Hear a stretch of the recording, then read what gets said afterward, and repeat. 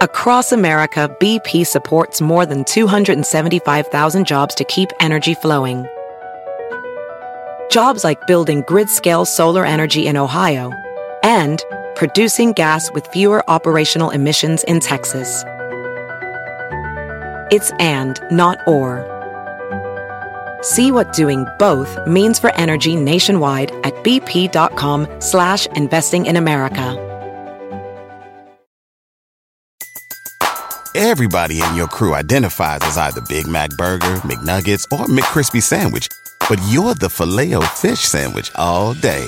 That crispy fish, that savory tartar sauce, that melty cheese, that pillowy bun. Yeah, you get it. Every time. And if you love the Filet-O-Fish, right now you can catch two of the classics you love for just $6. Limited time only. Price and participation may vary. Cannot be combined with any other offer. Single item at regular price. Ba-da-ba-ba-ba. Today's episode of You Talking U2 to Me is brought to you by Vivid Seats. Vivid Seats is an online event ticket marketplace dedicated to providing fans of live entertainment with experiences that last a lifetime. Through their secure and user-friendly website and the free mobile app, you can buy and sell tickets to a wide variety of sports, concerts, theater, and comedy events, including the same U2 tour we're talking to you about today. Secure a spot in the audience for an upcoming event near you. Go to vividseats.com/Bono, and for a limited time only, you'll automatically receive $10 off a purchase of $100 or more at checkout.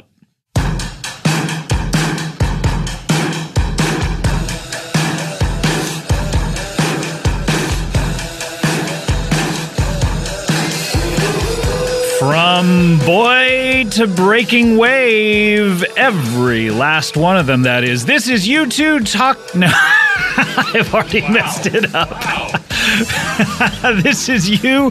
What is the name of the show? It's Talking You by Two. By Two. This is You Talking U2 to Me, the comprehensive and encyclopedic compendium of all things U2. This is good rock and roll music. Welcome back. And the worst part is I was reading that, and I still couldn't do it. What's wrong with you? Well, let me say that, welcome to the show, by the way. This is a little earlier than we usually do it. This is about 12 hours earlier than we're usually recording. Yeah, right now. Right now. Great U2 song. Right now. Hey, about a moment. You got the problem. Right now. Hey. You got the solution. Everything. Right now. We got the pants on. Can we stop for 1 second? Sure. Can I tell you are a really good singer. Really? You have an amazing voice. I know you're just joking around. And that was for fun. I was just joking. But have you ever sang professionally? It's crazy. You're asking me this, Scott. No. What? Yeah. You can't. I mean, you got to dust off that gold and let it shine. I've never been complimented on anything? On my singing. Well, no, I've been had compliments. You've been complimented by whom? List them off. But the people that have given me compliments? Not the people, the compliments. If you want to say the people, then sure. Okay. Compliments. Hey, you look nice today. I've gotten that one. That was the first one? Ever? Yeah. No, the first one. Go chronologically, please. The first one I ever got was from the doctor when I was born. Uh-huh. You know what he told me? What did he say? Hey, nice butthole. Just kidding. He said, hey, you look nice today. Oh, right. Okay, so that was the first one. It was. Okay, very good. But back to my singing. Go ahead. Yeah. I mean, I know we're here to talk about U2 and everything, and they're wonderful singers. But it doesn't matter. But forget about them for a second. I mean, I think you could either start a band or be in the opera. Like professionally? Professionally. Really? You're really good. Thanks, Scott. You are really good. Let me hear a little bit more. Sure.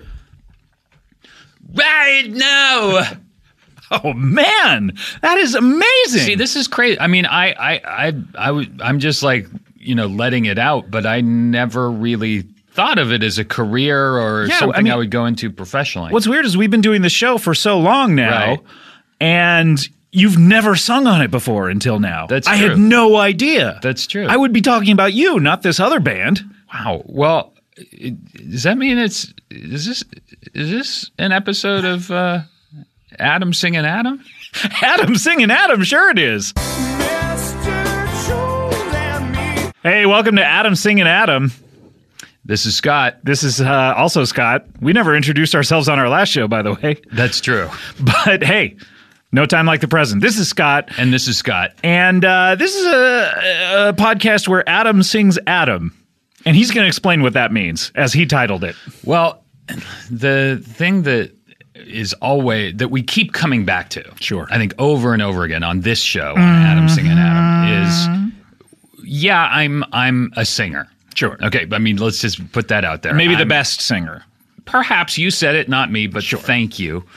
The thing that all of my fans purely of my singing, not of anything else. Sure, and there are two separate camps. There are fans of everything else, and there are fans of your singing, and they do not intersect. Right, and there is no Venn diagram where there are fans of both. Exactly, and if they ever see each other on the street, they each pull out a long sword and chop their own dicks off because they all have dicks. Yeah, you don't have any female fans. Nope, not a one.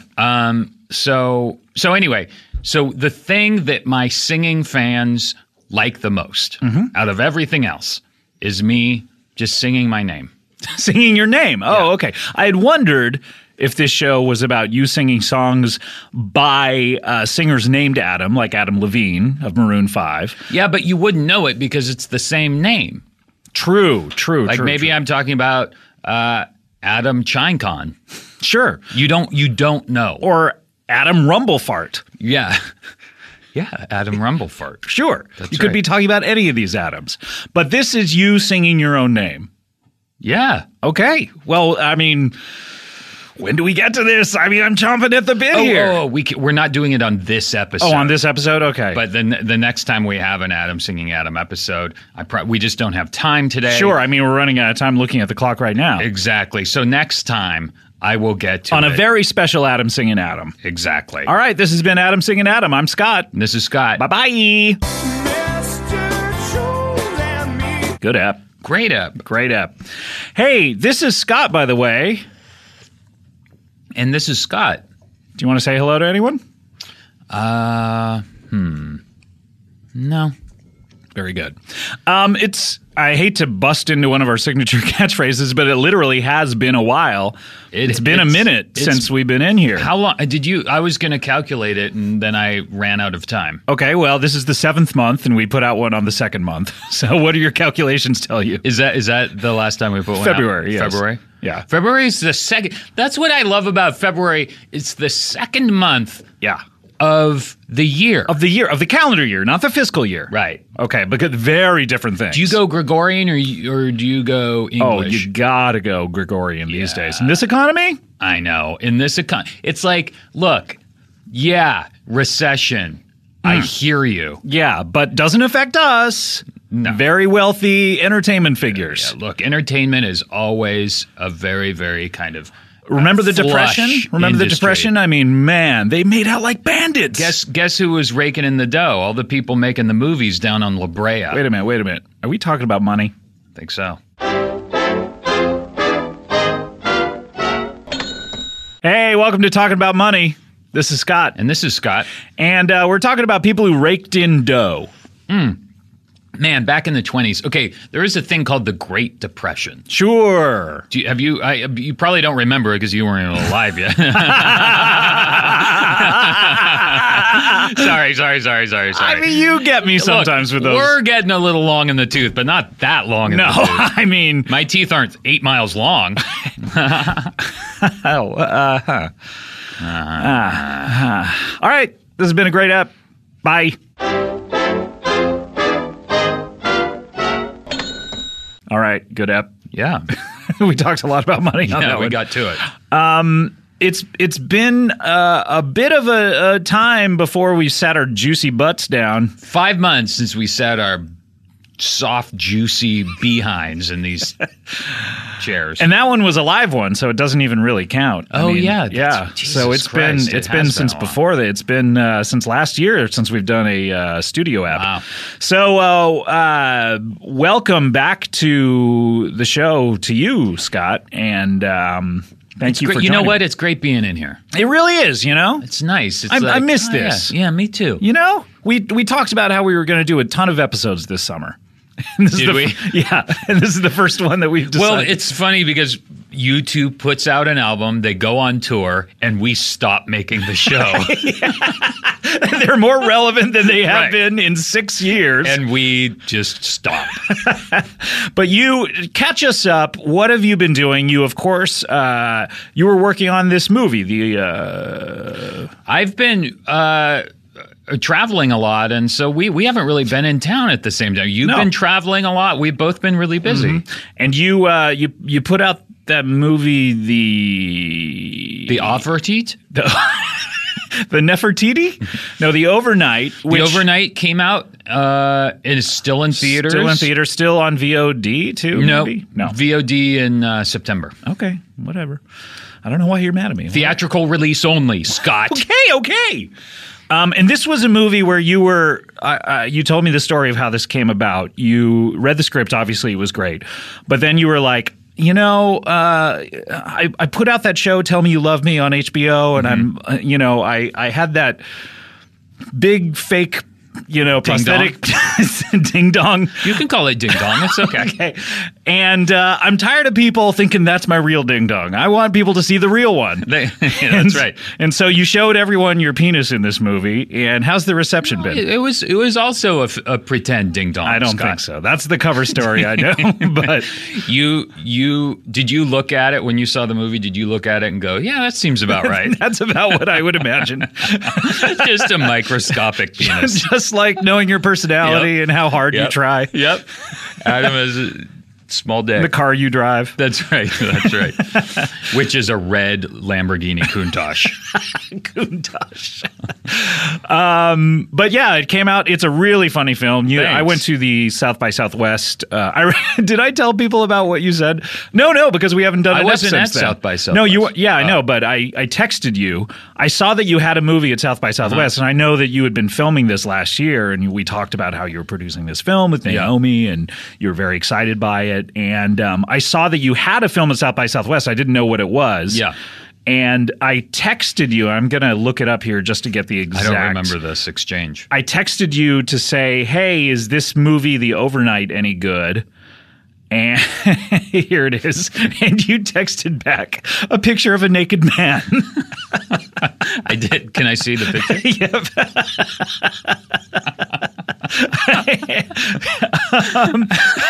So that's a disgusting picture. Too. It's like really graphic. It really is. And I liked how you were, you weren't hyping your own film. It took me to realize. I said, oh, wait, like later. Oh, wait, isn't this the one you produced that you shot last year? And you just wrote back, yeah, bro. Like nothing about, go see it or I'm proud of it or anything. Not at all. No. So, but yeah, it was really, really funny. I really liked it. Thanks. So people should see it if it's out. Thank you. We're proud of it and like it and everything. Whatever. Oh, come on. Come on. So we've been away from each other. Yeah. And but we have some exciting stories to tell about going to the Forum, the Songs of Innocence and Experience tour. Yeah, we went to see U2 play in concert. In concerto. Live. Yeah. They're right. My mic Everything just went out. What the hell? What just happened? Are we back? Oh, we're back. Oh, what was that an episode of? Total silence? That was a great app. That was very effective. No sound to be heard. Wait, I'm sorry. Is it time for another episode of Total Silence? I believe so. Good app. Great app. That was so good. No theme song. We went to go see them live, and we'll talk about that after the break. And this is a very you are not going to want to miss this story. Oh, I was been going around the country with The Overnight doing Q&As in movie theaters with the actual film canisters. Yeah, we don't show the movie. I just travel around with the film canisters and answer questions, give A's to Q's. Mm-hmm. How many reels is this thing? 12. 12 reels. 12 That's reels. A long one. It's a 6-hour movie. And at every Q&A, I was surprised I get at least 2 U2 questions. And there's always a moderator there, like a guy that either works at the movie theater or like a local film critic. So what, like the usher, like the teenage boy? Well, it's usually like the theater manager or like a local like guy that works for Ain't It Cool or something. They were all really nice and moderated these Q&As, but they would look at the person asking the question, look at me like, why do you is know this what the fuck person they're talking asking about? you a question about U2?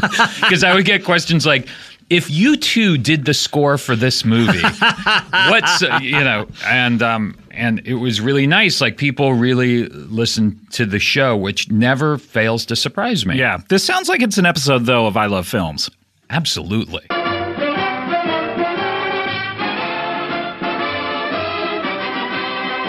Hey, welcome to I Love Films. This is Scott. And this is Scott. We're talking about films here. But not movies. No. I'm sorry for even saying it. Why would you say not flicks, certainly. No, come on. Wait, you know what? Take that popcorn that you're about to eat and shove it up your butthole. Shove it up your butt. Shove it up your butt. Shove it up your butt. One kernel at a time. Shove it up your butt. Because are we talking about films that can be shown at drive-in theaters? Oh, come on. No, this is films that are shown at art house theaters. A movie theater and not digital projection. Please give me 35 millimeter. Break. Yes. Or 70 millimeter. 70. Those are the only two choices, 35 or 70.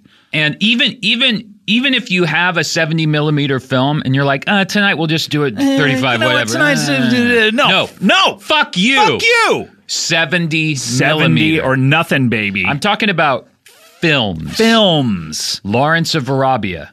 Celluloid. The Godfather, Part 2. The tiny holes next to the pictures. Yes. This is controversial, and yeah, if you'll indulge me just for a second. Okay, sure. I mean, if you disagree, that's fine. That's okay. That's what film criticism and film loving is all about. If everyone loved the exact same films, then what would be the point of film criticism? What would be the point of films? That's what I say. Yeah. So go ahead. This is controversial. I thought that Godfather 2 came out in 1974. Godfather 1, 1972. Yeah. 74 also was the same year The Conversation came out. Coppola had just two great films. That's right. Shut up for a second.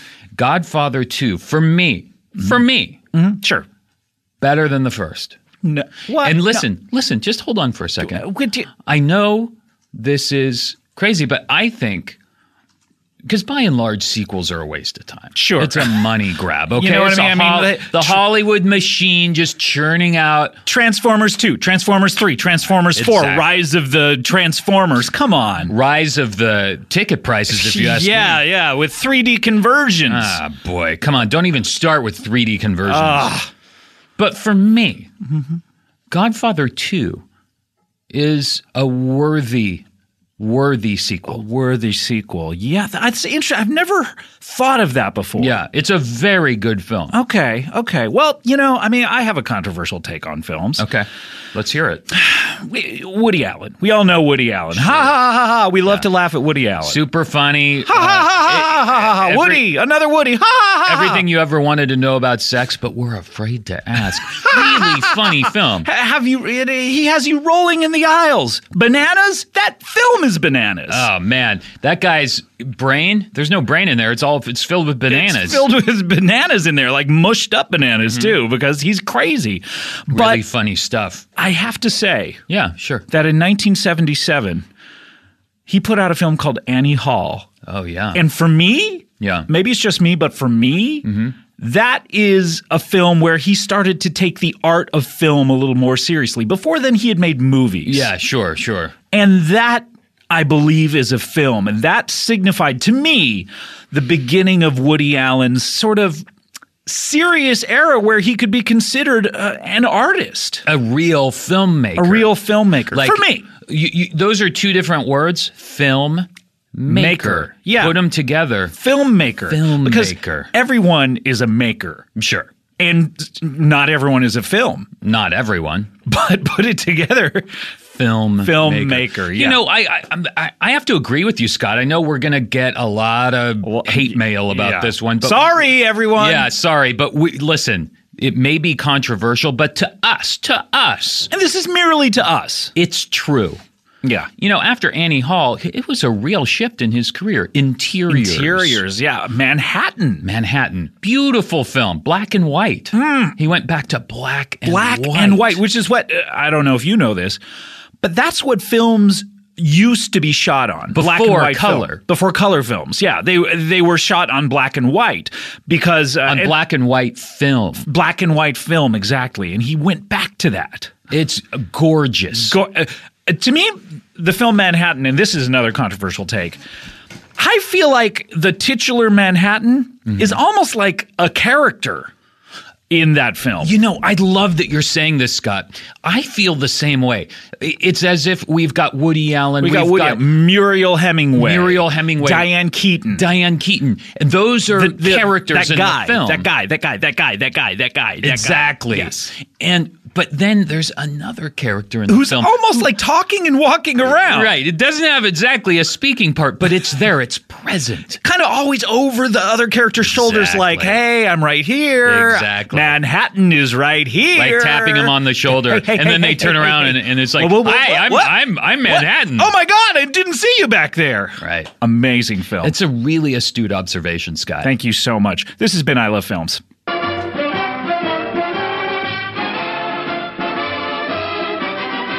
Great app. One of our longer apps. I feel like films, and sorry, I know we just closed the old I Love Films mailbag. Sure. Is that what we have? Yeah, I think, it's a mailbag. People don't know that is not just a podcast. It's also a mailbag. Yeah, and we keep each episode in a large mailbag. In a large sack, of course. Yeah. I just feel like films are just... Shut up. A gorgeous... We're not in there anymore. Okay. All right.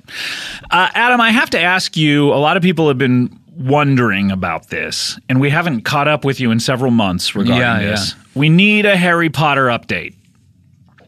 Yeah. What happened? Your kids. Yeah. You were reading Harry Potter to them. You were in the middle of The Prisoner of Azkaban. And my boy... lost interest. Lost interest in Harry Potter himself? He lost interest. The boy who lived? Yeah, but I think part of it also is that the third... He's a magician himself. Right. The third movie is where things take a turn and it starts getting a little scarier. Mm-hmm. And he doesn't want it, because the book was a little scary. He doesn't want to watch the movie.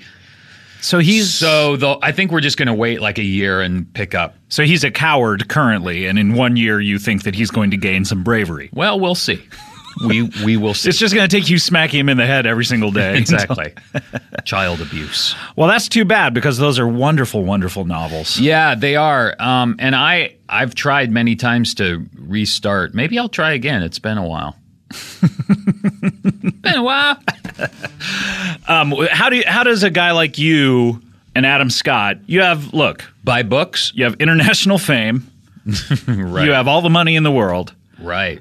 How does an Adam Scott buy a book? Do you Amazon Prime it? Do you go into your local bookstore? I mean, those are dying out, I have to say. Local bookstores? No, it is. It's a controversial thing to say, but print itself is dying. Yeah. I mean, it's almost like it's like attach the EKG to it. It's like, hey, are we getting a pulse? Yeah, get out the defibrillator on print. Clear. We got to charge it up again.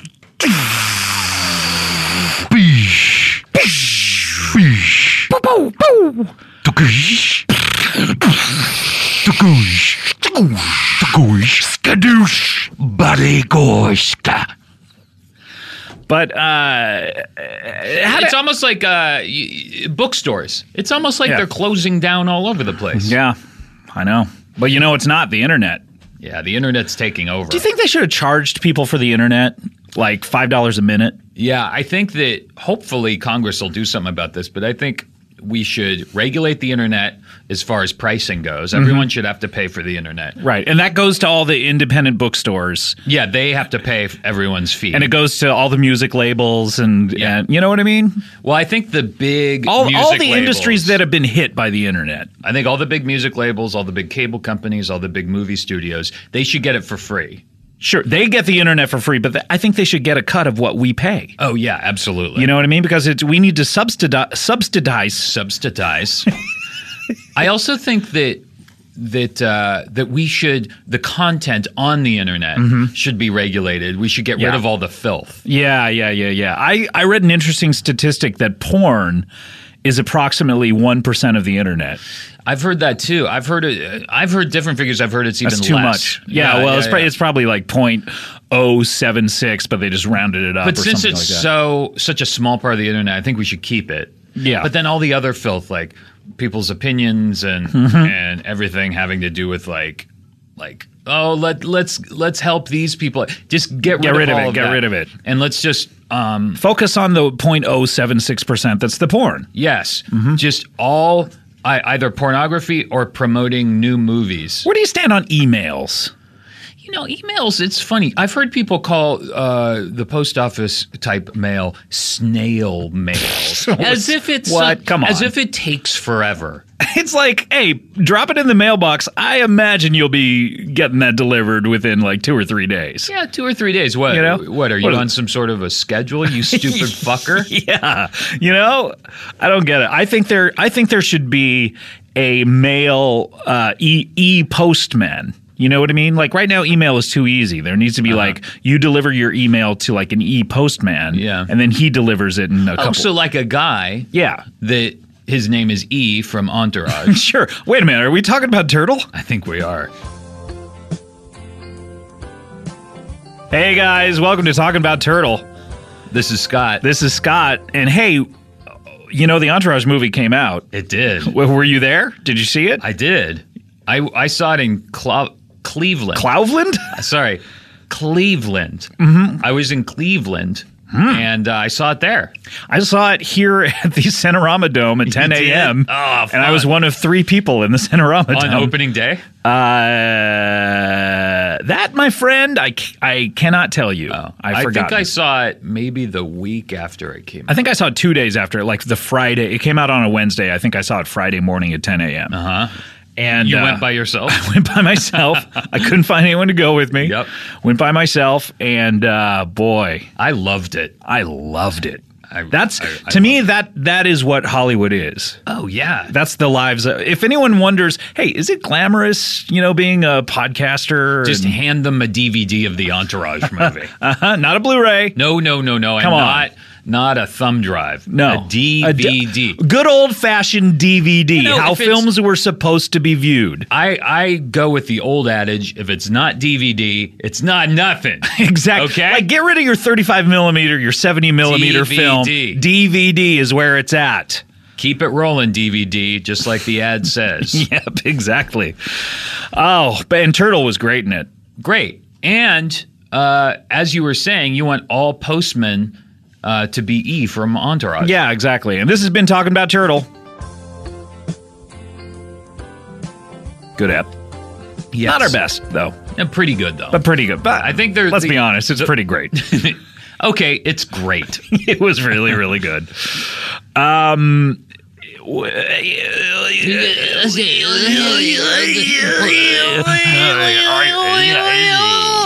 So, what else has been going on? What else you been doing? What else is coming up? Shit, bro, just fucking chilling, man. Yeah. By the way, we've gotten some great listener mail, but I forgot to bring any of it in. Great. So thanks for all of it. Thanks for everything you've sent. Mail, like physical mail? Physical mail, like snail mail. Like like an e-postman brought it? Yeah, like, you know, the kind of mail that comes really, really slow because it's not email. Don't you get emails or posts on like a board or something? Yeah, I do get emails. I prefer them. No, but I mean, like, so they send actual mail. Yeah, physical mail. Oh. Yeah, snail mail. And you left it at home. Yeah, I left it at home. Why did you have it at home? Were you jerking off all over it? It's cum splattered at this point. Great. Well, on that note, you two, if you're listening, we want you to come on the show. Exactly. All right, we have to take a break. When we come back, we're going to have the exciting story of our 2-night adventure watching U2. One night. You don't spoil it. All right. 2-night adventure, seeing the Songs of Innocence and Experience tour at the Forum. The tour's still in certain markets. People can still buy tickets to it, or maybe they're sold out. I don't know. But we're going to come back to that in just one moment. This has been You Talking U2 to Me. We'll be back in one moment here. Un momento. On this show. This is on. Yes, Cody. There we go.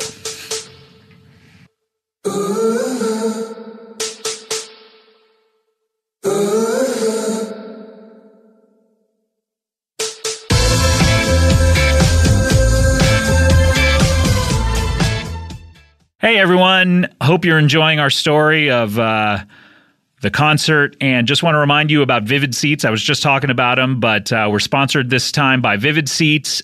Go to vividseats.com/Bono, and you're going to get $10 off a purchase of $100 or more at checkout.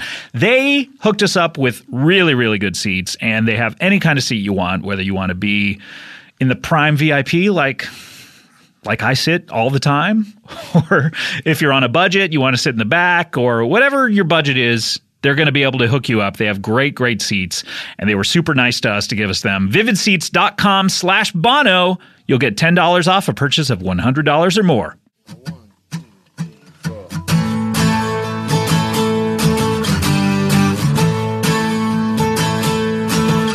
I was chasing down the days of fear. Hey, we're back. You talking U2 to me?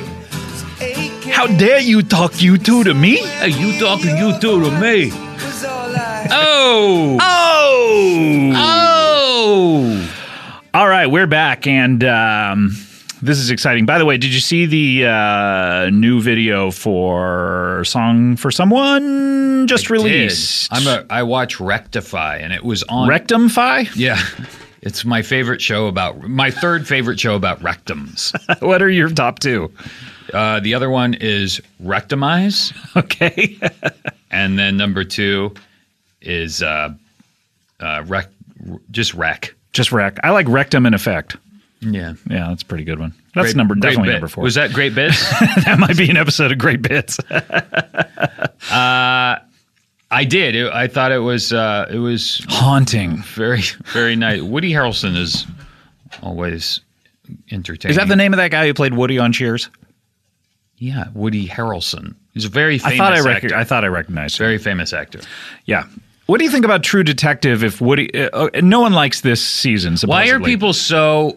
people are acting like this is a fucking crime like Star Wars humanity. prequel or something. It's not that. I like it. But what if next season it was like, oh man, we got to right this ship. Let's get Woody back and let's pair him with Bono. Oh, that's a good idea. That's a really good idea. It's a really good idea. Yeah. We all know, Matthew McConaughey, he's too big now. He won the Oscar. He's not going to come back. Bono. Put Bono in there. He's got as the Fly. Yes, I mean it's a 6-episode journey into the mind of a fly. Yes, that would be amazing. So yeah, good vid, good on him. That just came out. Have you watched season 2 yet? I watched one ep of True Deck. Did you think it was as people are? Well, the first taking a big dump all over it. The first season started slow too, so I don't know what they're. But by now, I think 4 are out or 5 are out at this point, and no one seems to like it. Okay, great. All right, so let's talk. Was that an episode of Who Cares? It certainly was on my end. Let's talk about it. So we had talked, I think in our last episode or the previous episode, we talked about how we were going to go to the Forum to see U2 in concerto. Can I just interrupt you really quick? Certainly. Which episode of True Detective season 2 did you see? The first one. Oh, the first one. Why do you think I would watch one of the other ones? I know, you first? said you saw one episode. I didn't know which one it was. I was just checking. What did you think? Excuse me while I pee in a cup. I don't care. Scott, why are you taking a dump in that glass? We said we were going to go to... Oh, okay, so are we done talking about True Detective Season 2? Who cares?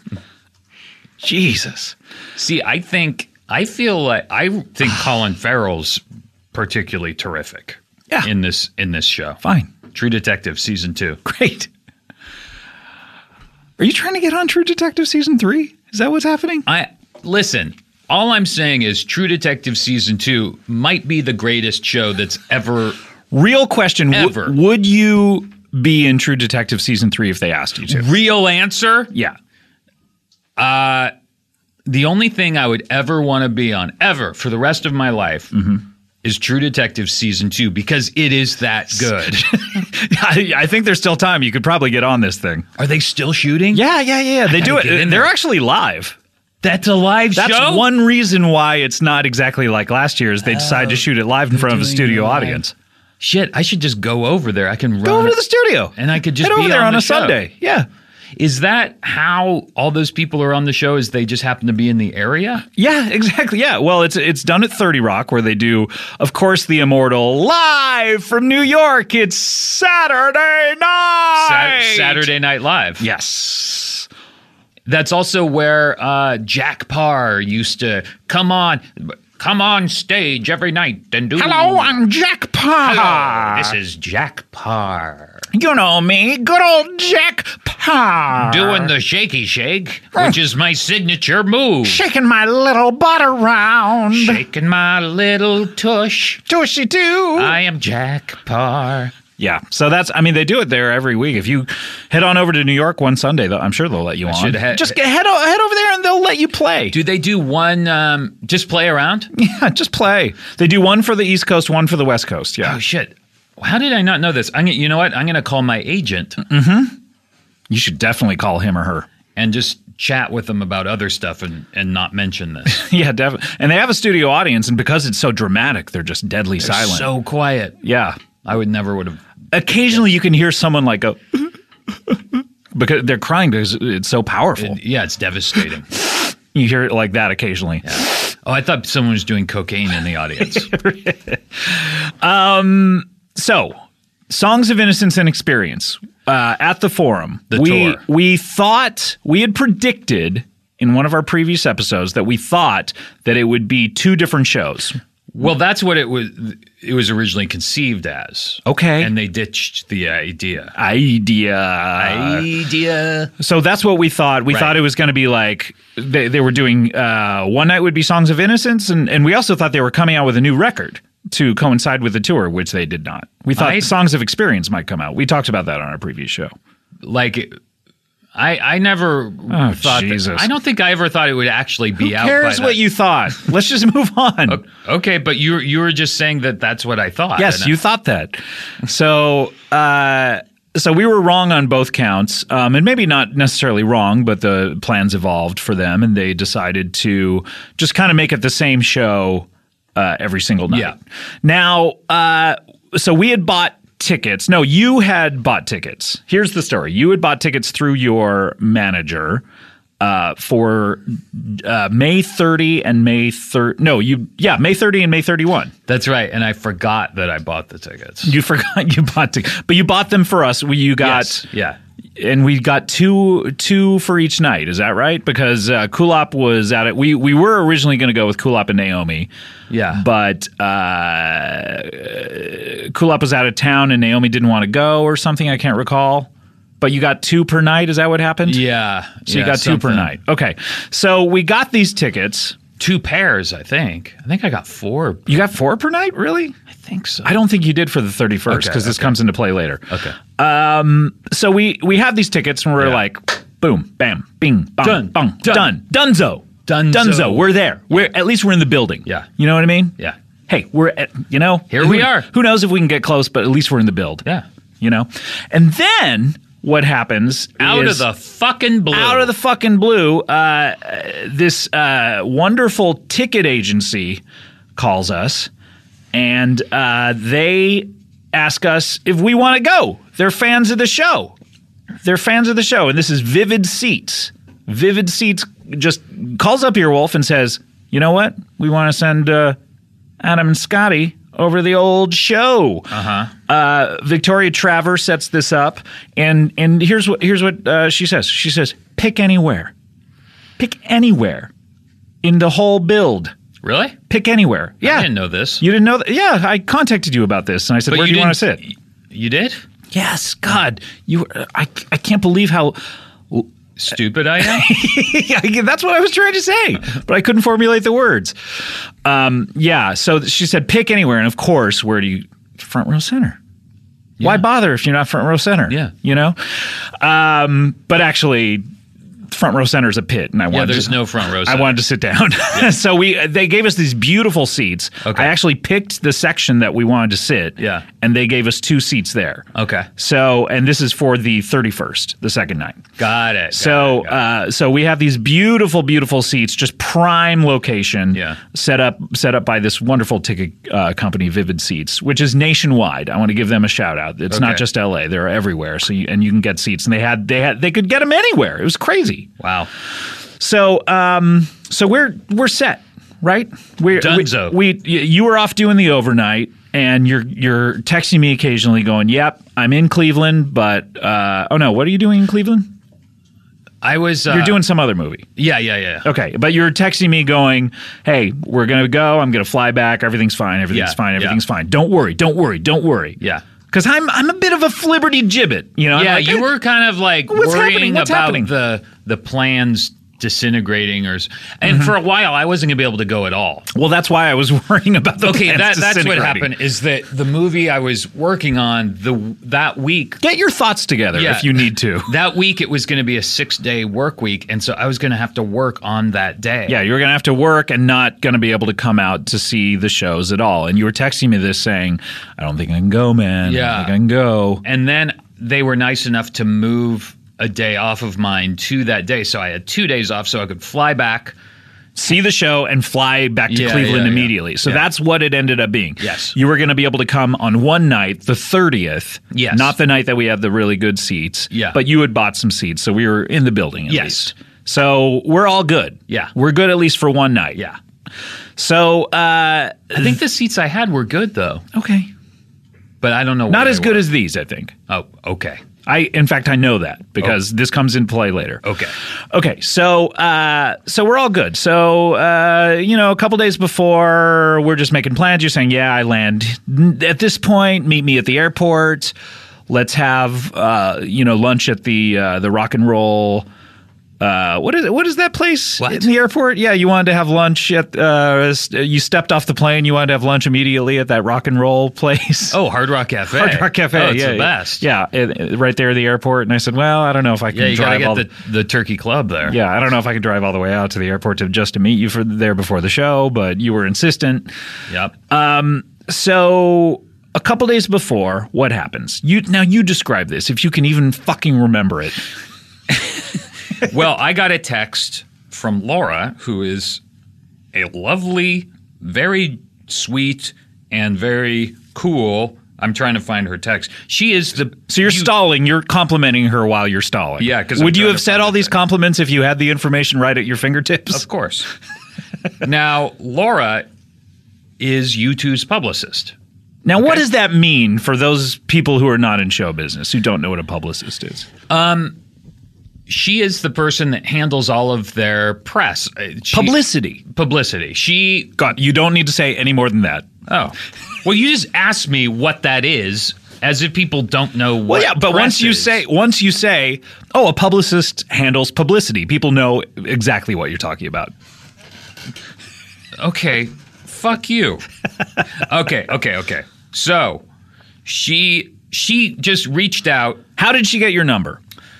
I think that I had met her before because a couple years ago she got me Jack White tickets because I think she handles Jack White as well. Okay, this company yes handles a lot of musicians. Yes. Mm-hmm. And so I met her at Jack White. She was super cool. And so she reached out and she's a fan of our podcast, which is super nice. A fan of this show? Or of show. I Love Films? Oh, maybe it's I Love Films. It might be I Love Films, yeah, because this show's not that good. And And she said, "You guys want to come to the show?" And you texted me all excited. Yeah. And that's how we communicate. And I was via like, text. bro. You wrote that. You typed that out. Bro. And you said, hey, I think we're being invited by U2's publicist at least to come see the show. Yeah. And very exciting. The fact that these people who are connected to U2 at least are fans of the show. Great. So they want us to come to the show. That's fantastic. Yeah. So then that week, and this is a big tragedy for the band. I don't know if people know this, but their tour manager passes away unexpectedly. Yeah. And that was a huge bummer for them. And so, and for fans of the band as well. I mean, he had them forever. Yeah, he was their one and only tour manager, and look at those tours he had put together. I mean, it's incredible. Yeah. So that was pretty sad, and I think they were dealing with it on stage. They dedicated a song, I know, to him at one point in one of those shows that we did not see. And, and I heard that show that night was pretty charged and incredible. Mm-hmm. Yeah, I mean, a lot of bands could have come out and been like, said at the top, oh, by the way, this is going to be a shitty show. Right. We're not into it. Or not done a show. Right. But they went out and put on an electrifying show. Yeah. Dennis Sheehan was the guy's name. So the day of, I'm sitting around and I'm trying to play it cool. Day of our concert. Which was like 5 days after Dennis Sheehan passed away. I think they did a lot of shows in Los Angeles. Yeah, they did 5 shows in LA, and they had done 3 up to this point that we had missed. The day of, I'm trying to play it cool, even though we have no concrete plans at this point. I know you're flying. But at the same time, I'm a little like going, when are we going to meet? When are we going out there? I don't know what's happening. Right. And also the other part of it is we had these 2 extra tickets. So Naomi was going to go. Right. And then I am allowed, thank you, Daddy, to invite someone as well. So I invite Jimmy Pardo. Okay, because Laura gave us 4 tickets. No, she gave us 2 tickets. Oh, wait, she did give us. Yeah. She gave us 4 tickets. Yeah, like 4 passes. 4 passes. Yeah. Oh, that's right. And you still had the other 2. And I had 2 extra tickets that I had purchased. Right. That I wanted to sell before the show. So she gives us 4. Naomi comes, which is great. And Jimmy Pardo of the Never Not Funny podcast comes, and I believe I'm going to talk about some of this story on his podcast this week that comes out this week. I can't wait. Your ears are going to be glued to those old earbuds. So Jimmy's going to come with me, and I'm writing to Jimmy going, we have these passes. I don't really know where we're sitting or you know what the deal is, but at some point Adam's going to tell me, and we'll meet there at some point. Yeah. And he says to me, "Oh, I've seen the show already a couple days ago. It's really good. I'm going to have my mom come out and watch Oliver, but I hate to impose upon her to do it that early. So why don't I just meet you? I know what time they're going on, like at about 8:25. Why don't I meet you there at like 8:10 or something?" And I'm like, okay, I think that's fine. That should be fine. Here's what confused me about Jimmy. Is that when Jimmy was on this show, he couldn't have been more ambivalent about U2. Really? Yeah, he didn't seem to I mean, he like knew Sunday Bloody Sunday, but wasn't like. Well, let me explain. He goes to every major concert, no matter if he likes them or not. I think he does. Yeah, he just goes to see concerts because it's like these people are legendary performers. This is like a major event. I should see it. Oh, okay, but I also think he's probably a fan, not as big of a fan as he is of Chicago or whatever. Okay, it didn't seem like he was that much of a fan. And then that night at the show, he had just seen the show. He had just seen it and loved it. And so he's like, yeah, I would definitely go back. Okay, got it. So we have these plans, and it's about, I don't know, it's about 2 p.m. or something the day of, and I'm getting a little anxious, and I don't exactly know what our plan is, and I don't know if I'm going to be able to meet Jimmy at 8:10 before they go on in 50. This is the kind of thing that makes you anxious. It does. Not knowing exactly what the plan is.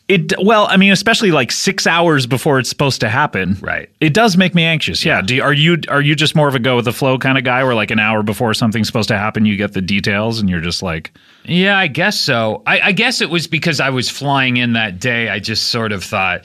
We'll probably get there at the last minute, and hopefully we'll get there on time. Because we were late. Naomi and I ended up being kind of late because of traffic and shit. You weren't that late. You weren't that late. Okay. So then I get this text from you. Do you want to say what precipitated it, or do you just want me to read the text?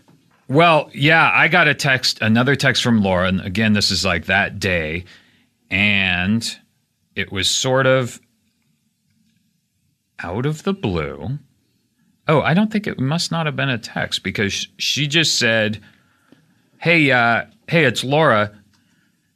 The guys might want to say hello to you and Scott. You want to get here a little early? Do you think you could get here at 6:45, was it? Yeah, it was like an hour. 6:30 or 6:45. An hour and a half earlier than we thought. Right. We were going to. The guys might want to say hello. Yeah. The guys. Now, the guys. Did you know what guys? You got to assume at this point, if you have a head on your shoulders, I thought she's talking about you too. She's talking about bonobos. She's talking about Thedge. She's talking about Adam Clay, 2,000 pounds. We're talking Larry Mullen Sr.'s son.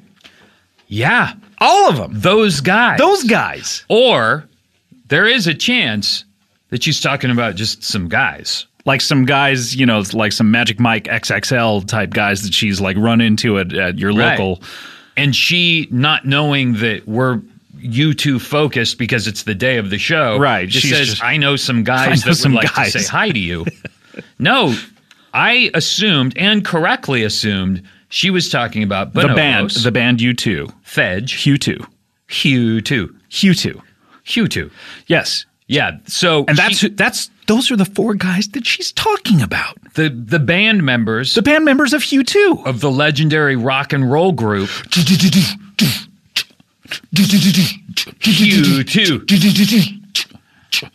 It's weird because I thought it was a text, but I'm not finding it here. It might have been an email. Maybe. So you reach out to me, you text me and go, I was really excited. You were amped and you go, dude, the band wants to meet us. Yes. So I was really, because I remember getting the text and being like, yes, and just like not knowing what to do. And I was sort of just kind of walking around. I was in my bedroom, I think, just walking around in circles like, I have to text Scott. I don't know. This is so exciting. I can't. What do I do? My thumbs aren't going to work. So I texted you right away. You texted me right away and I went, no way. Yeah. And then I, in my mind, am like, oh my God, how am I going to work this out with Jimmy? Oh, right, because there's this whole thing. Because there's this whole thing with his babysitter. And I didn't include you on any of this because I didn't want to be like the guy going, well, but Jimmy doesn't know if he can. So I was just like, okay, we'll work it out somehow. Yeah. I get a hold of Jimmy and I go, hey, there's a chance that we can maybe go backstage and they may say hi to us or something. Can you get there any early at like 6:30? And he writes back, I'll work it out with my mom. Yeah. And so great. So we're going to meet there at 6:30. He made it, no problem. Yeah. And so we get there. Yeah, and I had to figure out how to get the babysitter to come early. There was a whole thing, just like Jimmy, I had to like rearrange. But it was no biggie, and we got in the car and left. No biggie, just like the world currently without Biggie Smalls, R.I.P. Or my penis in the overnight, no biggie. So at this point, we don't know what's going to happen, but we're about to meet Laura, or you're about to meet her again. I can't remember. We met. You had met at Jack. But we met up in front of the Forum. I think you met up with her inside or something. Yeah. Okay. Well, here's what happened. We were invited to go into the Forum Club. We pick up our tickets. Yeah. We're invited to go into the Forum Club, which is this very large backstage area that has catered food and free drinks and all this. It's the kind of place where when you get your VIP ticket, you're like, whoa, Forum Club, this is cool. I'm pretty exclusive. And then you get there and there's hundreds of people in the Forum Club. And so, and Jimmy and I are there together and we're looking around going, this can't be where we're supposed to meet the band. Right. Then I get a drink and we meet a very nice bartender who's a big fan of Comedy Bang Bang. That was really nice. And we're waiting for you and Naomi. And then Laura comes up to me along with her partner Steve, or her boss Steve, I believe. They work together. They're at least coworkers. And they see me and come over to me and start chatting with me. And at this point, I don't know if she's a fan of the show or has listened to the show or not. You didn't know it was Laura.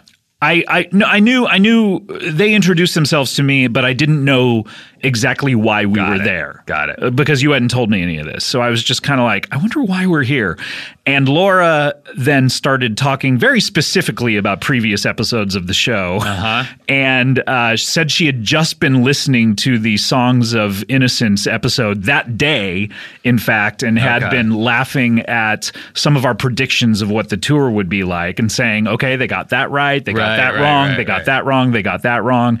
And she was saying, I can't wait for you guys to see this show because I really want to know what you think about it. Because, that's cool. Yeah, so it was very exciting of like, oh, wow. I mean, she's heard the show and actually likes it and is into it. So that was very, very cool. That's awesome. So then you and Naomi get there and at that point, we don't know exactly what's going to happen. Now, I have prepped Jimmy, by the way, because after our White House not even debacle, but our triumph at the White House, where, if you recall, Kulop wasn't going to be let in to see the president. I very wisely said, now, Jimmy, I think, what may happen, and, I know you're going to get here early and work out the babysitting thing, but what may very well happen is I bet they will take Adam and I into a separate room and leave you in the room, but there's always a chance that you could go back there. I don't know. And he was fine with that. He was like, whatever, it's, I'm happy to be here. Yeah. And that is what ended up happening. You and Naomi get there. You and Naomi get there, and Laura took the two of us aside and said, okay, we're going to lead you back. And, we looked at those guys and said, yeah, you guys get it. Yeah, and Laura was cool about it. I remember she was like, is this weird? But it's weird to... It's a thing, and we have to just take you two. And we're fine. You too. Hey. Very, very good. Very, very good. Thanks. But we were fine with it. They were fine with it. We expected it might happen. Everything's cool. No hurt feelings. Everything's fine. Right. They take us back into a little tiny room. Right. Very tiny, like not a little bigger than dressing room sized, but not even as big as like a room in an apartment. Like a dining room sized room. Yeah, exactly. Like picture, all right, you're getting hungry one day. Yeah. People tend to eat 3 meals a day. You're thinking about lunch. And you're just quite frankly. You're like, that was good. I want to redo that experience, but at night. Yeah. Yeah. 6, 7, 8 o'clock. Somewhere in there. So let's not put a time down specifically, but and around maybe there. A hotter meal than the one I had. Something hotter. Previous. I had a cold sandwich, ice cold. Yeah. I had an ice cream sandwich. Actually, a sandwich with ice cream and frozen ham in it. And it was great. It was delicious. Best sandwich in the world. But I want something hotter. Right. So what do? You step into the dining room. The dining room. Yeah. And you sit down and you wait for someone to bring you something. Yeah. And if there's no one there, you could be waiting a long time. A long time. But it's worth it. It's worth it because when you eat that food, you are no longer hungry. So we step into this room, and we're there with Laura and Steve. Yeah. And there are, I believe, 2 other people in there. Was it that empty? It was empty. It was empty. And I believe one of them was Hal Wilner? Yeah, Hal Wilner was there. Mm-hmm. And the legendary Hal Wilner. Legendary Hal Wilner, whom I believe I had met before through Bob Odenkirk, and I tried to say something to that effect of like, I think I met you through Bob Odenkirk, and he didn't hear it. He didn't. It may have been a give a shit situation, but he knew you from Step Brothers. Is that right? Mm-hmm. But that's about it. That there's really no one in there, and it's pretty empty. And you know what? We have to take a break. Okay, we have to take a break. But when we come back, We'll tell you who stepped into that room and what shit. exactly happened. Oh, shit. Yeah, you are not going to want to miss this. So, when we come back, we'll have the conclusion of this wonderful, wonderful story that is dragging on forever. We'll be right back with Hugh talking YouTube to me.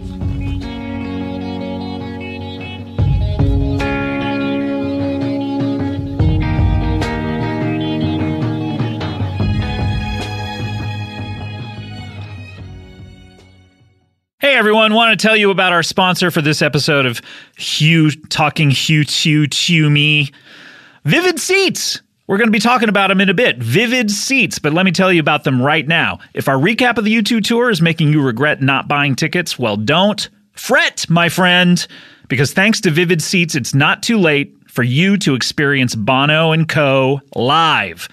Go to vividseats.com/Bono and you can get your seats to an upcoming, meaning coming up, concert. But they don't just sell U2 tickets. They have a marketplace that can give you access to thousands of events across the country like, what, Billy Joel? Yeah, we've talked about him. You don't want to miss that, my friend. AC/DC? The Hugh? Music festivals, Lollapalooza, Bonnaroo, stuff like that. Stand-up comedy? A field of which I'm interested. Of which I'm interested? Yep. I think that works. Broadway shows, sporting events, nationwide. Sporting events. It's not just the wide selection of events that sets Vivid Seats apart.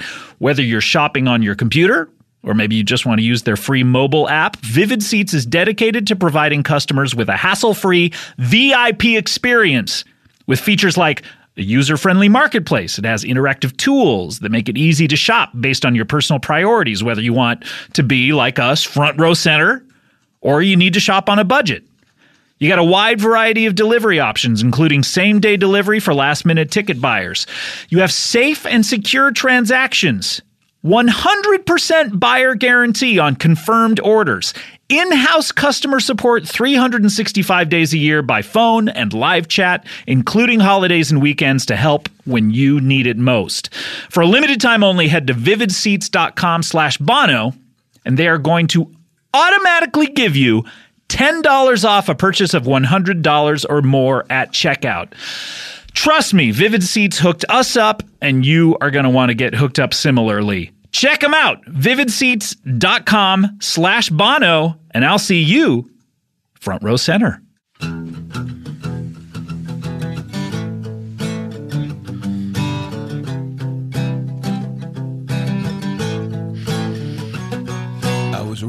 Welcome back.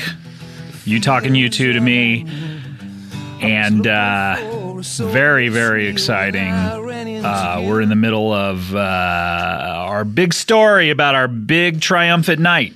Maybe the best story in the history of mankind. Could be. Remember those cave paintings that cavemen used to put up on those, what do you call them, caves? Yeah, walls of caves. Yeah. I remember those. Yeah. Can something be called a wall if it's not man-made? Yes, and I'll tell you why. Scott, we all live on Earth. Okay? Hopefully. All of us. Although I've met some women that I'm like, what planet are you from? Yeah, exactly. Are you from Venus? Because I'm from Mars. Yeah, we are from different... Hey, I'm surprised we're in the same solar system. Yeah, I mean, bouncing around that big rock in the sky. That giant ball. Oh, man. You said it. Anyway, I feel like a wall is simply... It could be invisible. It could be solid. You can knock on it, or you could walk right through it. A wall is simply something that keeps you confined. Do you think a door is a wall? A door could be a wall, because you could open that door and walk right into another room and you're filled with walls. Is a door a wall until you open it, and then is it a door?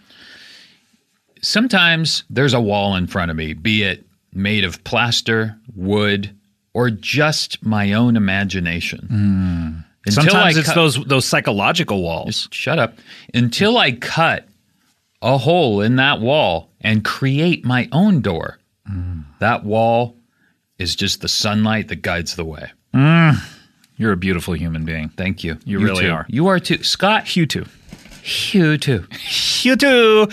Okay, so let's recap. We're Sure. backstage. Right. We're at the Forum. You went out, by the way, and scalped your tickets, which is illegal. I didn't scalp them because I did not. It does. Is it scalping if you end up losing money in the? Yes, it still is. It is? Yeah, but you sold them for less than what you bought them for. Yes. Yes. And you came back in, and we're backstage currently, and there's no one in the joint other than Hal Wilner and a couple other people and us. Right. All right. So suddenly, Laura and Steve come back with Jimmy and Naomi. They went out to go get them. They found them in the Forum Club. They went out and they said, you know what? There's no one back here. Let's go get these guys. It was really nice. Super nice, and they were very excited to be back there. The four of us sort of square off where I believe Naomi and I are looking at you and Jimmy. Okay. So I now don't remember this. Naomi and I are facing you and Jimmy, and you have your backs to the door. Exactly. Okay. And so Naomi and I are seeing then suddenly a very constant stream of celebrities walk in. Right. And she and I are looking at each other like, whoa, and we're sort of like subtly trying to nod back at you. First who comes in but Anthony Kiedis from the RHCP. The Red Hot Chili Peppers is the Peps. name of the band. Yes, sir. California. And he was talking about California. He's always talking about it. He's trying to get people to move to the state. And he wore a t-shirt that says, I love California. And I never knew this, but he's part of the tourism board, I think. Yeah. Oh, yeah. The Red Hot Chili Peppers are part of the California Tourism that Board. grew out of the California Tourism Board. They weren't an actual band that started because they like rock and roll. Right. Well, they love their television show, of course, Californication. Of course, yeah. Which they starred in and wrote every episode together in a room. Yep. In a room. So he walks in, we're like, haha, all right, star meter off the charts already. You brought your star meter. I did. And it suddenly started going boing, boing, boing, and I looked down and I was like, these charts can't even cover Kiedis. Your star meter is your penis. Yeah, exactly. Boing, boing, boing, boing. So then Gavin Rossdale of Bush comes in. I don't remember Mr. Stefani. I don't remember him coming in. Not to blow up anyone's spot about who was back there, but why not? We're the least famous people in the room. Exactly. Let's talk about it. And then Lionel Richie and Quincy Jones come in. Yeah. And then Hilary Swank comes in. Brian Grazer, my old boss at Imagine, who anytime I would come up to him at Imagine, I would say, hey, I'm Scott Aukerman. I'm working in your writer's lab. He'd go, I know. Even though he had a look of confusion before that. That's a smart thing to say back to someone I know. That's bothering you. Yep. Because it makes the person feel like shit and wants to, and they walk away. Yep. They stop bothering you. Yep. And then Cindy Crawford comes in. You guys said that, and I never saw her. Oh, she was there. The famous mole herself. She's very beautiful, but I didn't get to see her. Yeah, my star meter off the charts at that point. Yeah. And then who comes back but Clune Dog? George Clooney. George Clooney with his new wife. Yeah. The nuptials had already occurred. Clune Dog comes back. I'm like, am I getting pranked by Clune Dog, the famous prankster? No, it's him. Gorgeous couple. But I think the first thing that occurred to us, or at least me, was, oh shit, we're never gonna talk to these guys. Why would they talk to us if they walked into this room? Yeah. So and Laura and Steve are mainly just talking to us. Yeah, they were super nice. And we were just kind of chatting about stuff. And maybe we were the only people that didn't intimidate them. Maybe. I like to think that we're somewhat intimidating. They're like, oh, we can just talk to these gross little trolls. Yeah.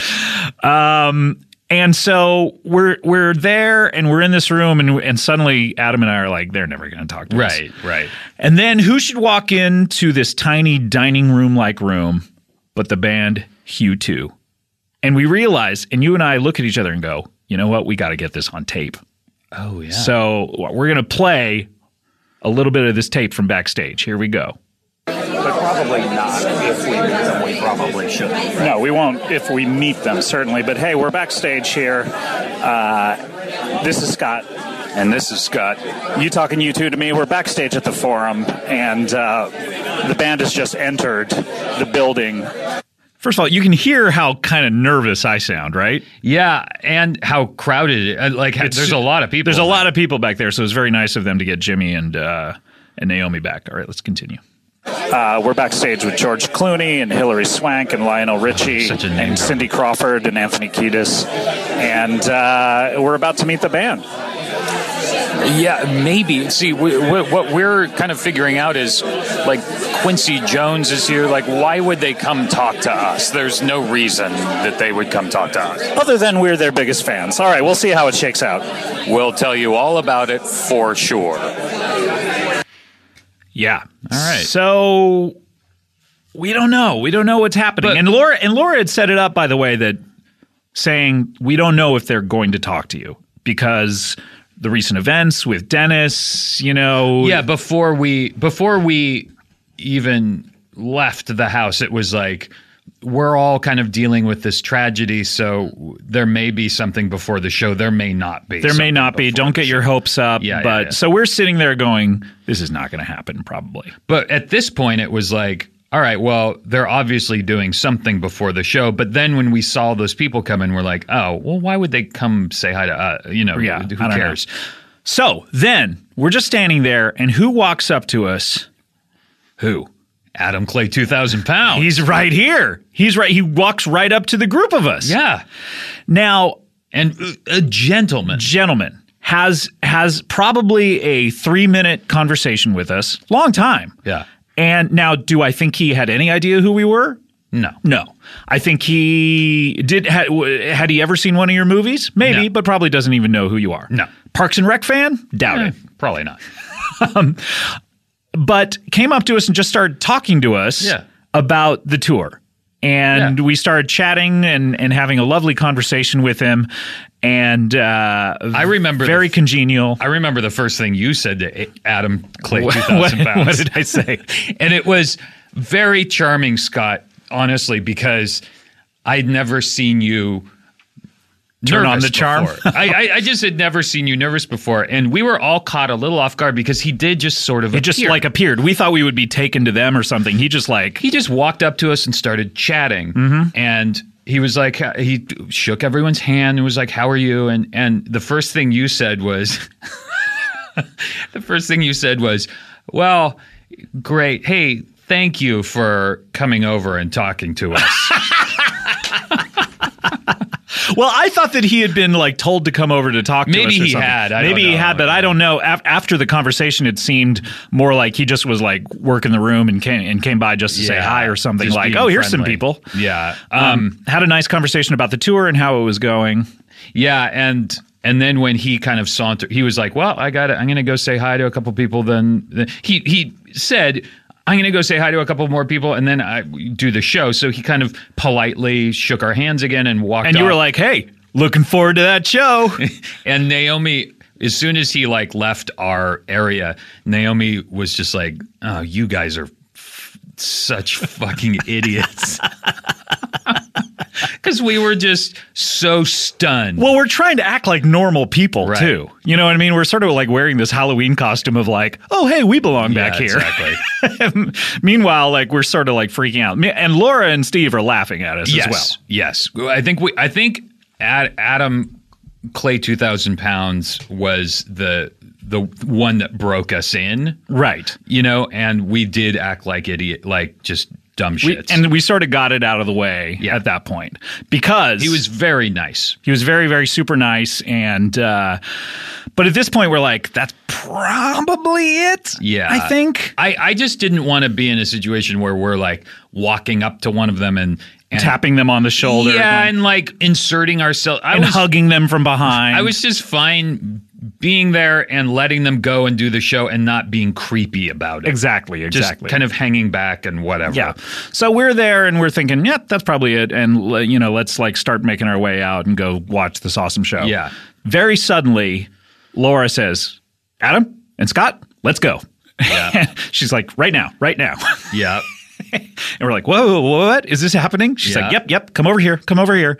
She leads us over to Who else? Bonobos. Bonobos himself. That's right. She leads us right over there to the man. And what does he say to us? He turns to us. He looks at us. He starts to chuckle. And he says, and I wrote this down, it's the exact quote. Okay. We know more about you than you'd like. That's right. And then he walks directly out the door and on stage. 15 minutes later, the show starts. Yeah. So we were the last people he talked to in the room. Yes. And then he just exited. So he's implying that he has listened to the show. Right. I don't know. Is that true? I don't know. I don't know either. Maybe, or in like a meeting, they're like, these two dumb shits have this show. It's like they're if you say hi to them, they'll make another episode. Right. Exactly. Who knows? But who knows? It was really funny. It was exactly what you want out of a Bono exchange. Yeah. It was just one sentence. Yes. A great little soundbite. It was witty. It was something we'll remember. Yes. And it was, and it encapsulated just everything that you want out of that. Yes. And after he said that to us, shook our hand and walked out of the room, we lost our minds. We came back to Jimmy and Naomi, who were like sort of giving us this like, "Oh, you guys did it." They saw the whole thing happen. I don't think they heard what he had said, but they saw him lead into us and say something and us laugh. Mm-hmm. And Laura was kind of saying, "Hey, sorry that was so short." And we said, "Oh no, that's exactly what you want." That was fine. If we had had 5 minutes with him, I'm sure we both would have said something really stupid. Yeah. So it was actually perfect. It was perfect. And then we kind of went, "Oh, well, let's go watch this show." Yeah. And that's what they did. Laura had hooked us up with these great seats in sort of the riser off to the side of the stage, the VIP riser. So we were on the floor, but like elevated 4 feet higher. Elevation, you know what I mean? Just like one of their songs. So we were on the floor, but up a little higher, so we could just kind of. It was a perfect place to see the show. And it wasn't very. It was a sold out show, but I mean to say it wasn't very crowded on the riser. It wasn't like they packed the people into the riser. There were 2 risers for the celebrities. I do believe that the Clooneys and Kiedises and Lionel Richies were on the other riser. I think they were in seats actually. Oh, really? Oh, that may have been it. Because but very fun show. Let's get to talking about the show itself and what we thought of it. Okay. All right. So starts off, you hear the Patti Smith song, "The People Have the Power." Yeah.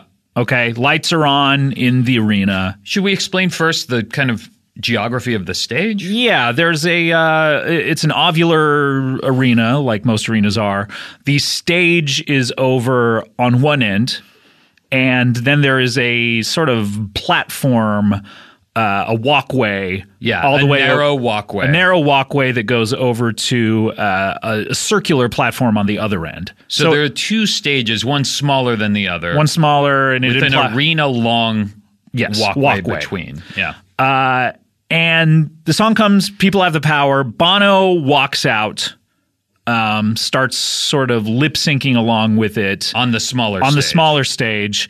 Meanwhile, the band members of U2 all go to the other stage, and they start playing "The Miracle of Joey Ramone," the first song off the new record.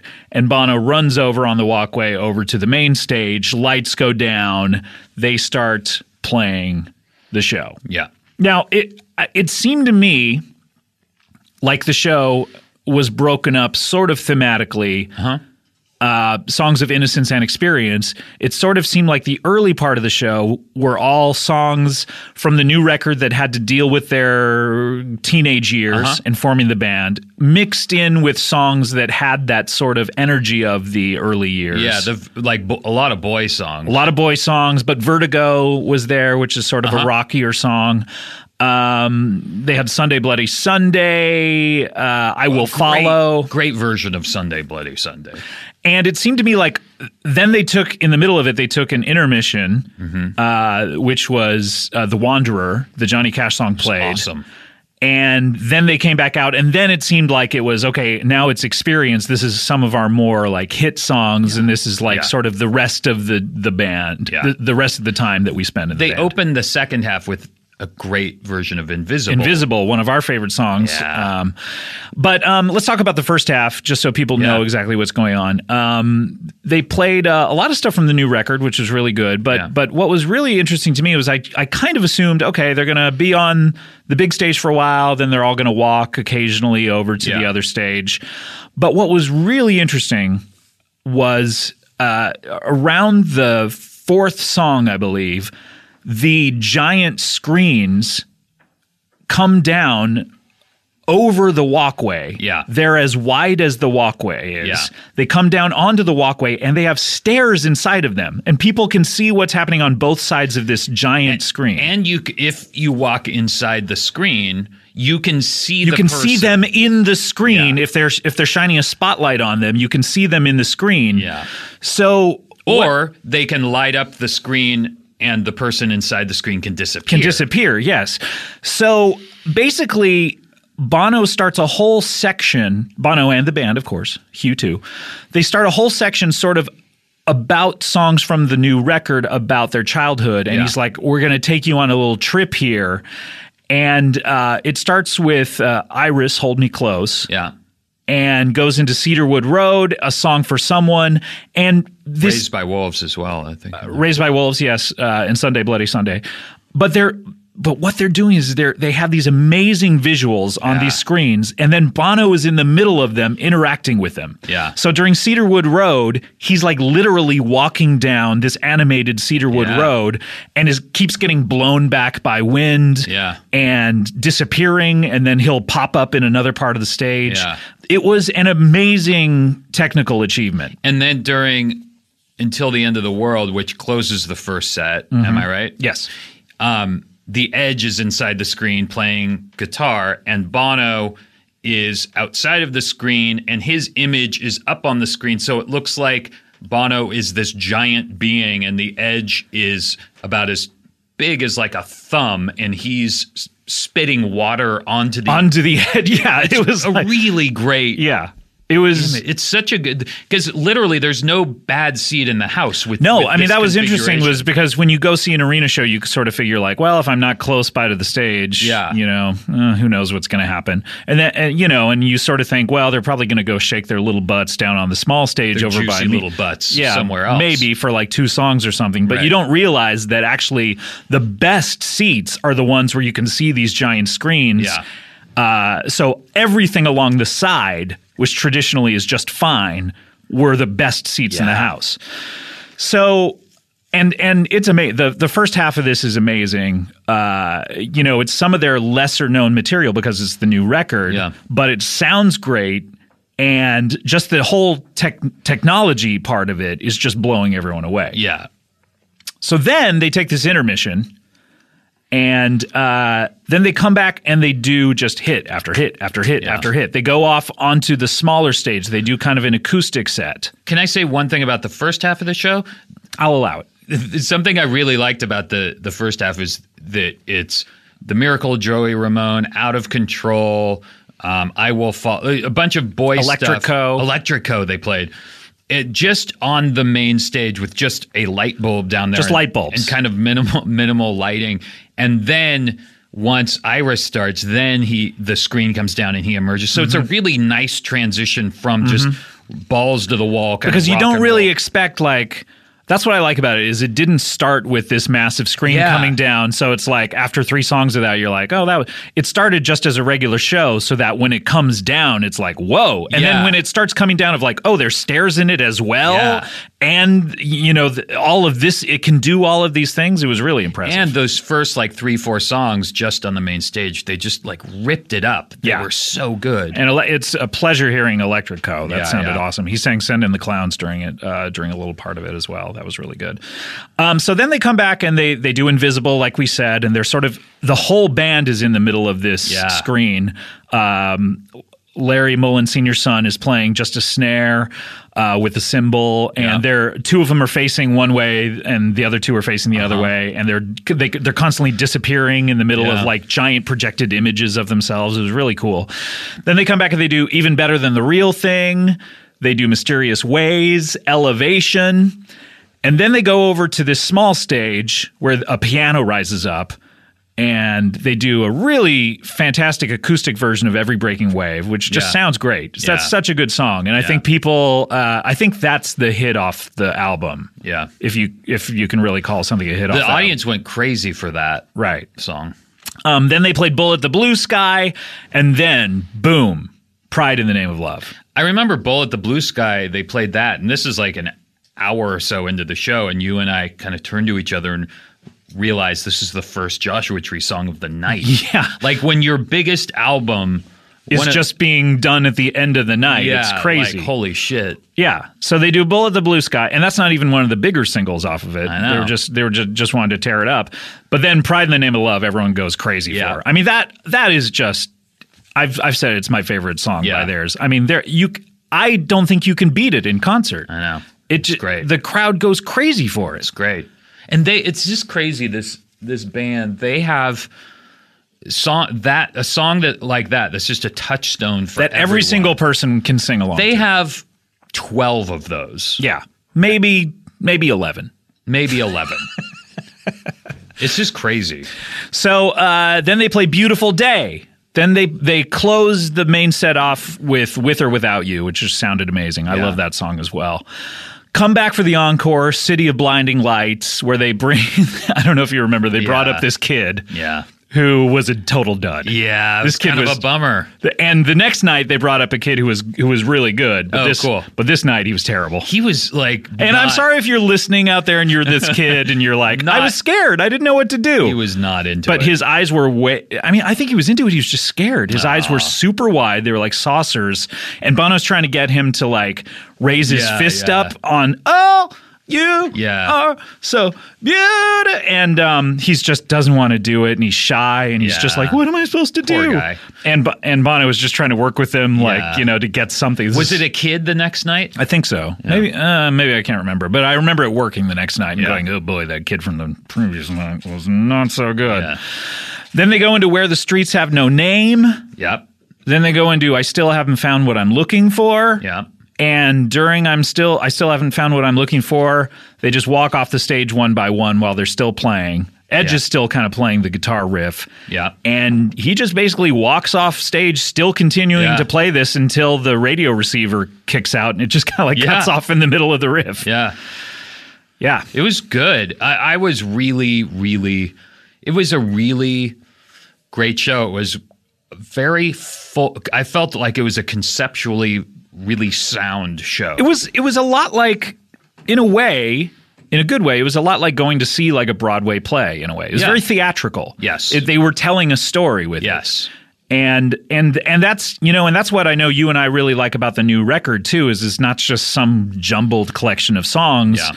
It really, the new record is telling a story, and that's what they were attempting to do with this, which I really, really appreciated. Actually, I think it's really interesting that Invisible and This Is Where You Can Reach Me Now are two songs talking about very specifically the exact same thing, and it makes sense that they're not both on the album, that one's kind of excluded from the album a little bit because they're about the exact same moment in their lives, and they're just talking about it in a completely different way. That time that they turned invisible. Yeah, they actually got superpowers. And they walked into the women's locker room. Yep. And they just went spied into on a bank and stole all their money. So it was great. And so what was different the next night? Okay, so basically, then the next night you couldn't go. You had to go home. And, I had to go to Cleveland, which is not my Cleveland, home. Right? You don't live in Cleveland? Not anymore. Laura wrote to us the next day and said, so what did you think of the show? Was it a C+? She did? Yeah. Oh, she did that. Oh, maybe she just wrote it to me. And does she like you more? I think so. I think we got something going on. As a matter of fact, I might leave Cool Up for this. Really? Yeah. Scott. I think I'm falling in love. Scott, You need to calm down. I don't care. The You heart need to- wants what it wants. You need to think about this. Like, I know that Kulab and I have 16 years together, but you know what? I'm going to die at some point. I don't want to die not with regrets. You're right. Laura, if you're listening, and I hope you are, I'm coming for you. You thought this was just a professional relationship. You were wrong. Nope. Okay, so the next night you couldn't go, and this is the night that we have these great seats from Vivid Seats. Yeah. And then you, like an hour before show, write to me through our manager and say, hey, can you find anyone to buy these tickets Because from me? I had been trying all weekend to... They did 5 shows, so everyone that wanted a U2 ticket got a U2 ticket. right. So it was hard to find anyone that... Who hadn't seen it already. Yeah, exactly. I went out to Andy Daly, and he's like, oh, I had just seen it. Yeah. And you didn't give me any lead time on this, and you wanted me to find someone to pay for them, which was like... I know. But you ended up just giving them away. Right? No. Okay, here's what happened. So I said to our mutual manager's assistant, I said, just, leave him at the thing for me and I'll try to sell him. Right. So I got him. I went walking around the parking lot and looking for, because there's a lot of guys that you can tell are not fans who are going like extra tickets, and they're like constantly looking at the other people and so you can sort of see where the system is of the scalpers who are going to buy them supposedly and then jack them up another $200 or whatever. Yeah. So I was looking for real fans. Right. So I walked around the building a little bit, and I saw these 2 kind of younger guys who seemed about like probably 25 or so, and they seemed like regular people. And they said, "Do you have any tickets?" And I said, "I do." And they said, "Well, we're looking for like cheap tickets, just cheap tickets that are like not as good." Yeah. And I went, "Well, these are actually really good." Yeah. And how much did you pay for them? Like $350 They were a piece expensive. or something? So I said something to the effect of like, I'm going to look this. My stupid friend made me come out here and sell these. Well, I said, I don't know. They're really good. Where is it? Oh, I must have emailed it to you, but I said, they're really good tickets. I can't really take less than like $300 for the pair. Yeah. And they said, I think we have 175. Yeah. For the pair. Like, sold. I was like, it's getting to be showtime. And I was like, I said, I'm sorry guys. I just can't do it. And they went, well, we might have 180. Like, and just my heart broke for him, and I realized, what the fuck am I doing out here trying to sell your dumb tickets for you? Yeah. So I said, you know what? I don't care. Yeah, just give me 175. I don't even care about the extra $5. And then they start digging in their pockets, going, no, I think we could go up to even like 195. I go, no, guys. Yeah. I said 175 is cool. Closed. The deal's closed. Buy yourself a beer or whatever. You're gonna like these tickets. And then they went, but hold on. You're not like, these aren't fake tickets, are they? And I said, no. Actually, I'll be in there myself. They're not that far away from me. I'll see you in there at the show. And then they looked at the location of the tickets and were like, whoa. And gave me the money, which I have to give to you at some point, although I don't believe I have it on me. And of course not. I was walking around with it for months in my wallet, and finally I just had to spend it. Yeah. And then I went in there and I saw them. I like went by the seats and I went psyched. And I went, hey, pretty good seats, right? And they went, dude, thank you so much. Oh, that's awesome. They were super nice about it. And then after the show, they actually came and found me again and were like, oh my God, we can't believe how good this was. They were really cool. It was really nice. That's great. So I felt like I'd done my good deed. The night before the same thing happened, I was like trying to sell these tickets and eventually because it was an event. Yeah. It was a U2 concert.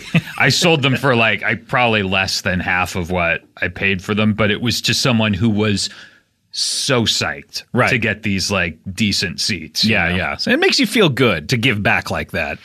Yeah, not as good as breaking even, but pretty good. And did I not offer to pay for half of these tickets myself because you bought them for both of us? Yeah, I did offer, and you said to go fuck myself. Yeah, which was a great move on my part. Are you not doing okay? I mean, Parks and Rec is over. Doing fine. You're making these dumb independent films. Doing fine. All right. So then the next night, the set, pretty much the same. They played Electrico again, although I had heard they had played I Will Follow. I heard they had played. What did they play? Out of Control? Out of Control the previous nights. I would have liked to have seen Out of Control, but they didn't. So it's pretty much the same in the first half. Raised by Wolves, by the way, sounded awesome. They come back with Invisible. Everything's pretty much the same, even better than the real thing. Oh, Mysterious Ways. They played this. They played that the first night. Did they? Okay. So then they go to the small stage and they play Angel of Harlem. Oh, that's great. Awesome. Sounded awesome. They play When Love Comes to Town because B.B. King had just passed away. Oh, wow. Every Breaking Wave acoustic. And then they go Bullet the Blue Sky, Pride in the Name of Love, Beautiful Day. Then they go into, which they hadn't played in a long time, All I Want Is You. Oh, that's from the great. Reality Bites soundtrack. Exactly. And that's how they introduced it. They said, is Ben Stiller out there? Janine Garofalo? No? All right, we'll play this anyway. This is for Ethan Hawke. Did the crowd go crazy for All I Want Is You? Yeah, it sounded awesome. I was telling you this night was better than the previous night, I think. From song selection, how into it the crowd was. Yeah. Maybe I was feeling that glow of being a humanitarian, giving these guys these great seats. Really patting yourself on the back for that one. For losing me money. You really felt great about that. Then they go into With or Without You again to close it. They come back with City of Blinding Lights. It worked better with not this stupid, dumb asshole kid. Apologies if you're listening, although why would you be? Where the Streets Have No Name. And then they close with, and I thought this actually worked better, 40. Oh, yeah. The classic That's a better 40. closer. That's a better closer, I think. Yeah. But other than, I still haven't found what I'm looking for. It was great. Yeah. But 40 just, I think, is a classic closer. Yeah. It was fantastic. I was there with Neil Campbell. We had a good time. And the only knock on it was we had these amazing seats that were given to us. And the woman at the forum came by and said, oh, these seats come with, like, we're going to serve you food or whatever you want to order in these seats so you don't have to go get anything. And I was just about to go get something. I was like, oh, great. I only have like 10 minutes before the show starts. I'll just order here. Literally 8 people came up to me, past me. I grabbed them and said, can I order something? They said, we'll be right back. And none of them ever came back. And I finally grabbed one and I said, I need to order with you before you leave or you will never come back. And we ordered these sandwiches. That never came. No, they finally came, but I was but this is in the middle of the second half already. I was starving the entire concert. Are you going to be okay? I've eaten since. Oh, you have? Yeah. Oh, thank God. I had that one meal and then I haven't been in the same situation. What kind of sandwich was it? It was an ice cream sandwich mixed with frozen ham. Oh. Yeah. That's the best. Yeah, they're really, really good. So just a couple of great nights. Yeah, for great me. shows. And great for me. The second night, I did not go. I remember that. I thought it was a great show. I'm going to try. I really want to see the show again. What we should do, we saw it very early. The LA shows were just early in the run, second or third stop. I would love to see it now. We should go see a show in some other city. Maybe we go to Madison Square Garden and check it out. That would be fun. New York City, I mean. This is a Big Apple. It's almost like a character in a Woody Allen film when you go there. Man, it's like a character in, Sex and the City? Of course, there's the 4 girls. Sure. You got Bonobos. Fedge. Adam Clay, 2,000 pounds. Larry Mullen Sr.'s son. You got those four girls there. The 5th girl, as far as I'm concerned, New York City. New York City, right there. So yeah, I think we should do that. That's going to happen at super fun. The end of the month. Maybe we record some there on the while we're in watching the show. We should record. We were trying to keep a low profile because we didn't want anyone to necessarily know we were there. We saw a few fans and some people wearing "You Talking U2 to Me" T-shirts. Yeah, actually, that's true. So that was nice. But so maybe we go to Madison Square Garden, maybe not. I don't know. But I'd like to go. Maybe we travel to Italy together to see these guys. That would be terrific. We just get a villa. Yeah. Just lay around all day. Just tan in our butts. It was great to record another great ep with you, Scott. It really was. I think it's a triumph. How did it feel? Your first time? I think it's the best episode of anything. Well, how did it feel meeting Bono? Did you feel good? Yeah, we accomplished something. We didn't get him on the show. It was a really. He didn't bring us any T-shirts. It was a really fun night, and it was a hilarious interaction. Mm-hmm. I wouldn't have had it any other way. No, I mean, he should be on the show though. Yeah, but all the guys should be on the show. Yeah, but the way it happened was great. We should have recorded it. I think you're right because we just talked about it and it's not nearly as interesting as if we recorded it. But look, we're making progress. We're making strides. Whoever thought when we started this last year that we would even... Oh, my God. That this would happen. I know. It's an amazing night, and we have to thank these guys, Laura and Steve, and then also Vivid Seats for getting us those other tickets. And when I started out as a U2 fan as just a little boy, I never knew I would be a big boy. Yeah. I thought I would die before I became a big boy. I didn't think I'd be a big boy at a big boy concert all by myself without my parents. Certainly not. Did you ever think that you'd be a big boy at a big boy concert and you'd have a fine piece next to you, like Naomi? And my side piece, Scott. And my side piece, Jimmy Pardo. But who knew? If you would have told me back when I was a little boy, just wanting to be a big boy, out there in Orange County, just watching my friends' U2 tribute band, going, you know what? In about 30 some odd years, you're going to meet those guys. Yeah. I would have said, you know what? Fuck you. That will never happen. Because I'm going to make sure it doesn't happen. Then I would have lived my life a totally different way. Yep. But fantastic night and super fun. Thank you, Laura. Thank you, Laura, and thank you, Adam, for doing this with me. Because if you weren't on this show, I doubt anyone would give a shit. That's not true. I don't know, but yeah. All right. Well, I have to go. Yeah, so do I. I have to go sooner than you. Thank you, everybody, for listening to the show. Thank you, everyone. Thank you, Cody. Let's do another episode at some point. Yeah, let's do it sooner rather than later. How about that? That's a deal. And as for everyone out there listening, we hope that you have found what you're looking for. Bye. But I take a look, and now I'm sorry I did. 5:30 on a Friday night, 33 good people cut down.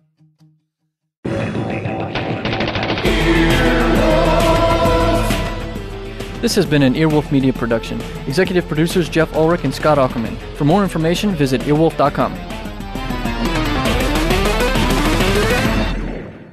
Earwolfradio.com.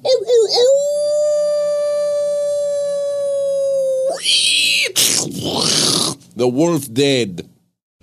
Hey Queeros, it's me, Cami Esposito, and I'm here to tell you about my podcast, Queery. You can sit in on hour-long conversations between me, Cameron Esposito, and some of the brightest luminaries in the LGBTQ family. Queery explores individual stories of identity, personality, and the shifting cultural matrix around gender, sexuality, and civil rights. Plus, it is fun. We have had some incredible guests. Emmy winner Lena Waithe? Yes, definitely. Congressman Mark Takano? You bet. L-Word creator Eileen Shaken? Yes. President and CEO of GLAAD, Sarah Kate Ellis? We definitely have. We've got celebs. People like Trixie Mattel, Evan Rachel Wood, Tegan and Sarah, the band, and the people separately on 2 different episodes. We also have activists and change makers in our community. I think it's a one-of-a-kind show full of chats you have never heard before. It's identity, it's community, it's Queery. You can find Queery every Monday on Stitcher, Apple Podcasts, and Spotify, or wherever you get your podcasts. Everybody in your crew identifies as either Big Mac Burger, McNuggets, or McCrispy Sandwich. But you're the Filet-O-Fish Sandwich all day. That crispy fish, that savory tartar sauce, that melty cheese, that pillowy bun. Yeah, you get it. Every time. And if you love the Filet-O-Fish, right now you can catch 2 of the classics you love for just $6. Limited time only. Price and participation may vary. Cannot be combined with any other offer. Single item at regular price. Ba-da-ba-ba-ba.